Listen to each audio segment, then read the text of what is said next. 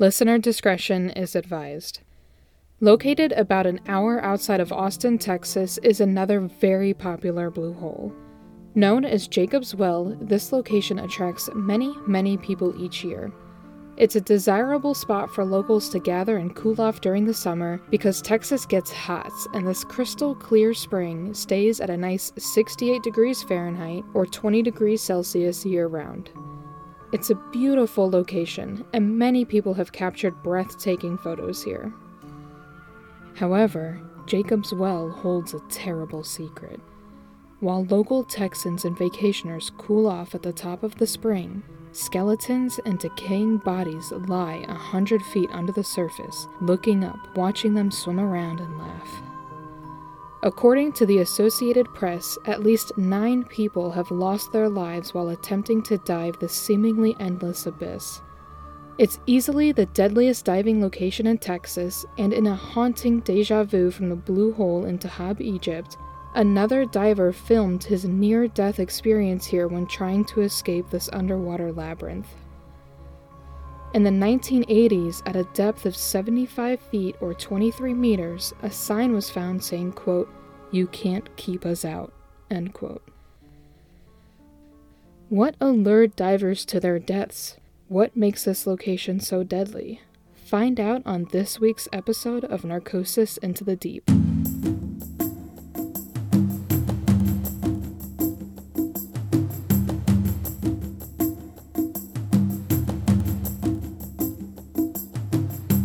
Hi everyone, I'm your host Alex, and in this week's episode, we're going to talk about the history and layout of Jacob's Well, who and how people have died here, and what you can do to prevent becoming Jacob's Well's next victim. Stephen Harrigan, who's an American novelist, wrote in his book titled Jacob's Well that this diving location is, quote, "like a portal from another dimension, a world of unnatural vibrance and mystery," end quote. Jacob's Well is only 13 feet or 4 meters wide at its opening at the surface, and it's the second largest fully submerged cave in all of Texas. It consists of at least 6 chambers that we know of. Where these chambers stop and start varies based on who you're sourcing, but for this podcast's episode, I'm going to reference the most common maps that I could find of Jacob's Well. From the opening of the creek bed, Jacob's Well Cave descends vertically for about 30 feet or 9.1 meters, ending the first chamber. It then continues downward for about another 20 feet or 6 meters, ending the second chamber. The third chamber then begins a more horizontal descent and ends roughly at 75 feet or 22.8 meters deep. The third chamber kind of has a chimney that extends upwards back towards the surface, but it ends roughly 33 feet or 10 meters shy from the surface. The opening to the fourth chamber is small, and it's only about 2 to 3 feet tall, or about 0.6 to 0.9 meters tall, and it's definitely not a great spot for anyone with claustrophobia. The fourth chamber ends at a depth of roughly 85 feet or 26 meters, and the fifth and sixth chambers are so narrow they've barely been accessed even by the most experienced divers. Now I know these chambers can be kind of hard to picture in an audio podcast, so you can find a map of Jacob's Well over on our Instagram page at NarcosisPod, and I'm also going to share a couple different photos that divers have taken of this well.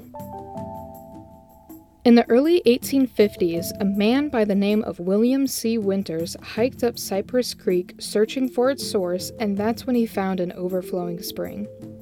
It was said that Mr. Winters exclaimed, quote, "like unto a well in biblical times," end quote, and thus it was named Jacob's Well. Jacob's Well is an artesian spring fed from the Trinity Aquifer, and it releases thousands of gallons of water each day. It's the headquarters of Cypress Creek, which flows into the Blue Hole Regional Park and feeds the Blanco River.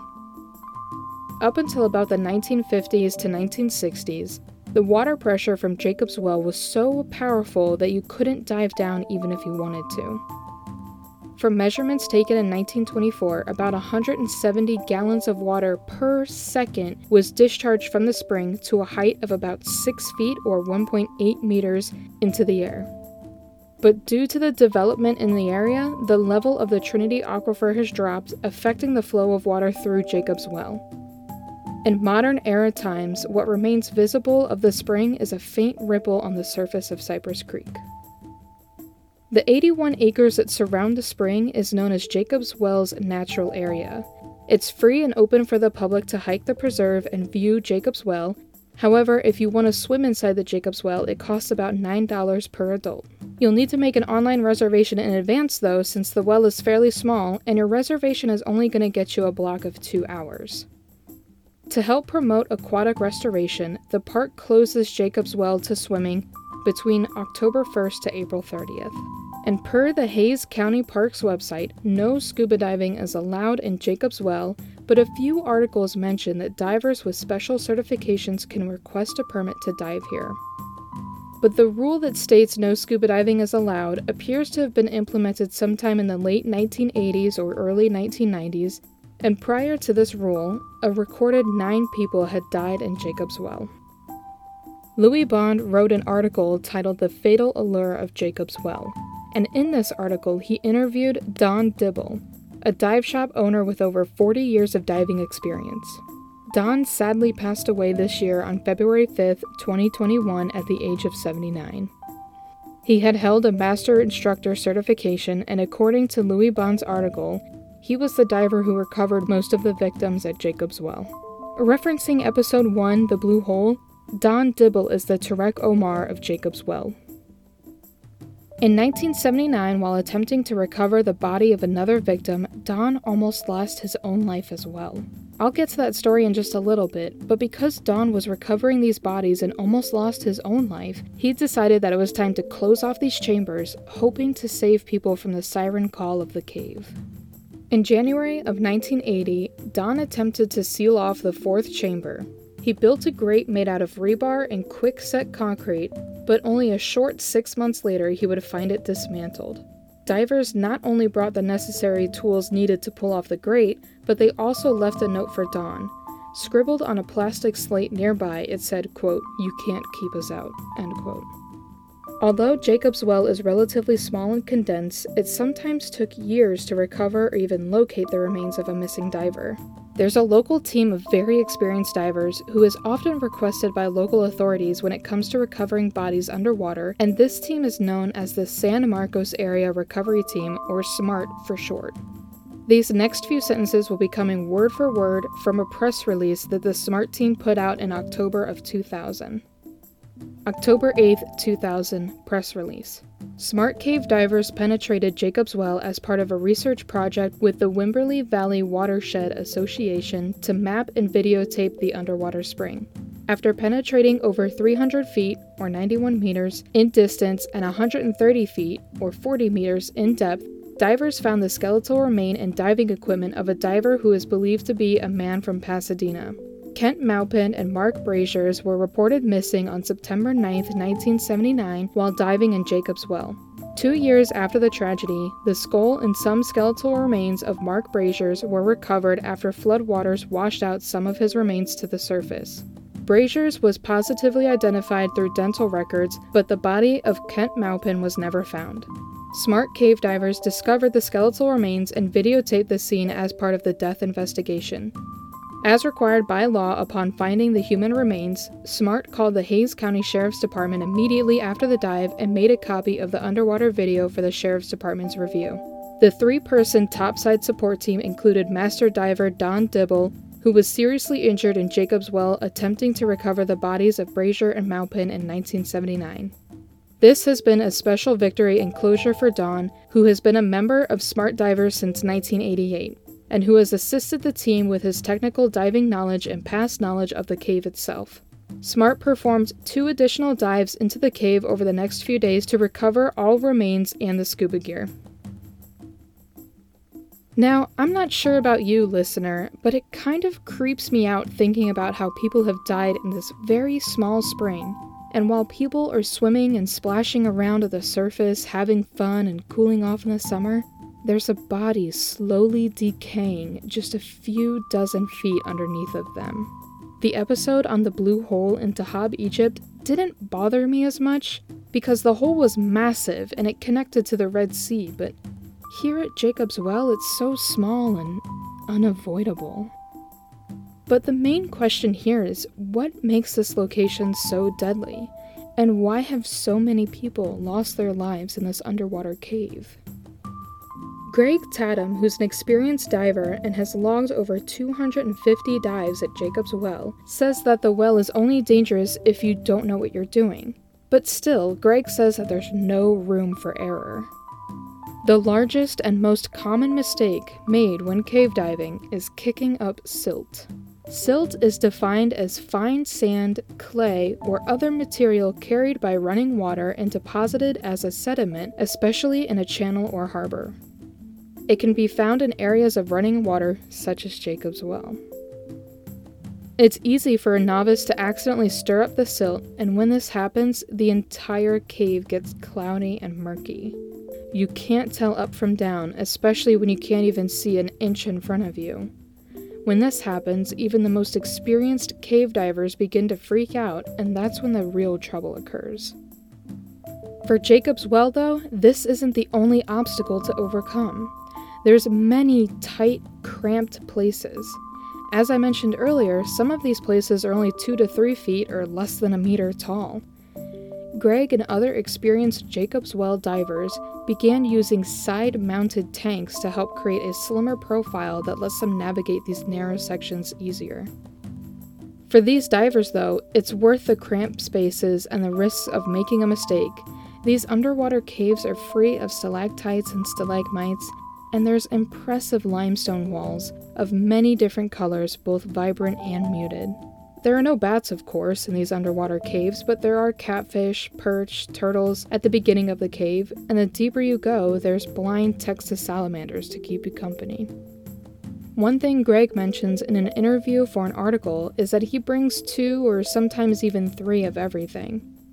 He'll bring at least 2 air tanks and even 3 lights. Lighting is sometimes more important than air when you're diving in an underwater cave with only 1 exit. Greg says, quote, "It gets so dark you can taste it," unquote. Some people experience bathyphobia when swimming at Jacob's Well, which is a fear of deep waters that may contain unknown horrors. But this fear doesn't exist in everyone, and some daredevils can't stay away. In 1979, 2 divers from Pasadena, Kent Maupin and Mark Braziers, attempted to dive Jacob's Well and ultimately lost their lives. At the time, Kent was 20 years old and Mark was 21. They were both accompanied by about 20 other people from Pasadena during a weekend in early September 1979. Their plans were to camp in the park and dive Jacob's Well. Though still young, Kent had been diving since he was 12 years old and was a certified dive instructor and a very experienced diver for his age. Apparently, however, age may have contributed to Kent's death as he and his friend, with the confidence of youth, ventured beyond the realm of safety. Kent and Mark arrived at the campground at about 11:30 p.m. on September 9th, determined to make a dive while the others were settling their campsite for the night. According to those who were there that weekend, the 2 boys were not alone in the well at the time, and they were seen by other divers getting into the dangerous 4th chamber. At the time, the entrance to the chamber was only about 18 inches or 48 centimeters wide and about 15 feet or 4.5 meters long. Several people who had previously entered the 4th chamber had not returned alive. After midnight that night, the 2 young men were seen at the entrance to the chamber, backing into the opening and pulling their tanks behind them. Joe Moy, a diver who said he was stunned to witness the scene, remembered that the 2 had no backup lights and no safety line. In the Texas Monthly Report from 1980, Joe said that he flashed his light back and forth trying to get Mark's attention, who had gone in last, but Mark would not look at him. Joe remained submerged as long as he could, hoping the 2 divers would come back out, but finally he ran out of air and was forced to head to the surface. He said at that time he knew that the boys were dead. Kent's parents stood at the banks of the river, waiting for his remains to be brought up to him, but after over a week of extensive effort, the recovery work was called off when entry into the corridor was proven to be impassable. Don Dibble, who I mentioned earlier as a diver who has recovered many people from the site, was seriously injured in his attempt to locate Kent's remains. At the time, Kent's father said that he didn't want anyone else injured in order to find his son.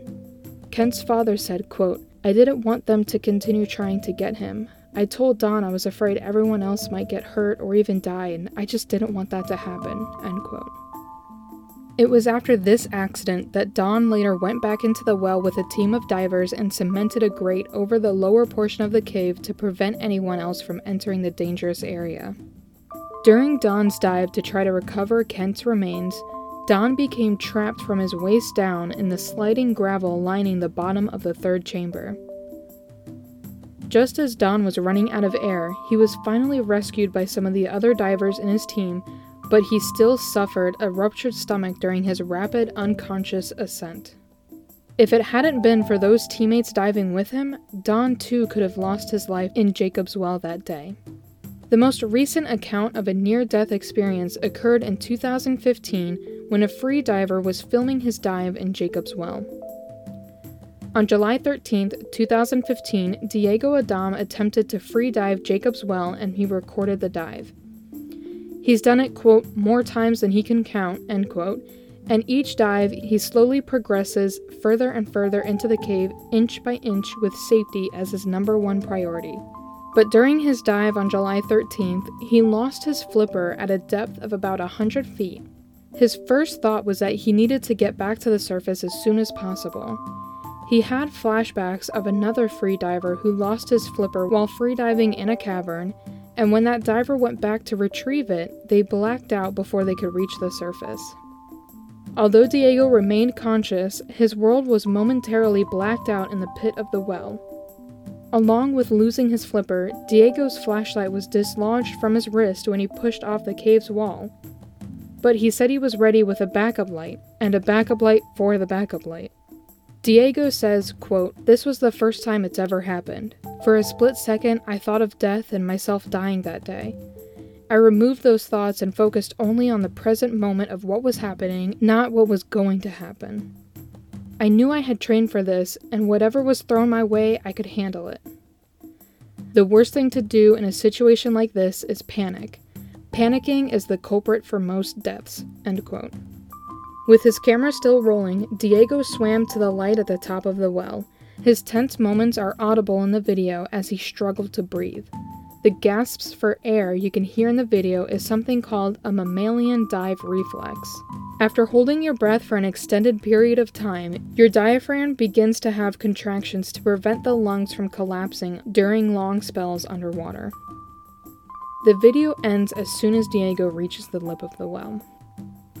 So as you can see from this account, and Kent and Mark's story, cave diving is a dangerous thing. So what can you do to prevent becoming Jacob Wells' next victim? Well, the biggest issue here is that this is a cave and special training is required in order to go cave diving. Even those who are well trained and experienced still face the fact that they can die with one small minor error. Cave diving, especially in Jacob's Well, is not for the inexperienced. You'll also need to obtain a permit in order to dive here, and from what I've found online, those permits are few and far in between. If you ever go cave diving, you'll need to be aware of multiple things. Always bring extra air and light, you can never have enough of these things, and use a safety wire if possible. You'll need to be aware of your profile so you or your tanks don't get caught up in anything, and you'll also need to be aware of the ground of the cave. Kicking up silt or any other blinding material can seal your fate, especially if you lack a safety line. But just to reiterate, cave diving is a specialized kind of diving. It takes multiple training courses to receive the ability to conquer these kinds of dives. This is definitely not for any novices. One thing you'll come to learn about during this podcast is that I personally will never go cave diving. It's extremely dangerous, and the rewards, in my opinion, are not worth the risk. But there are plenty of daredevils that love diving these untouched caves, and they just get an adrenaline rush from knowing that no other person has been here before. I'm not claustrophobic, but Jacob's Well is very, very small, and I couldn't imagine risking my life to fit into an area that's just barely bigger than I am, especially when it's 100 feet under the water. Definitely check out the photos on our Instagram page so you can see just how small this cave really is. I would like to emphasize once again that cave diving requires special training and experience. If you lack that experience, always go with a diving instructor or a diving guide. It could really save your life. Thank you all so much again for listening to Narcosis Into the Deep. I'm your host Alex, and join me again each Monday for a new case of a scuba diving or marine accident. If you like this episode, please don't forget to subscribe and leave a review wherever you listen to podcasts. Thanks again for listening, and I'll see you all next week.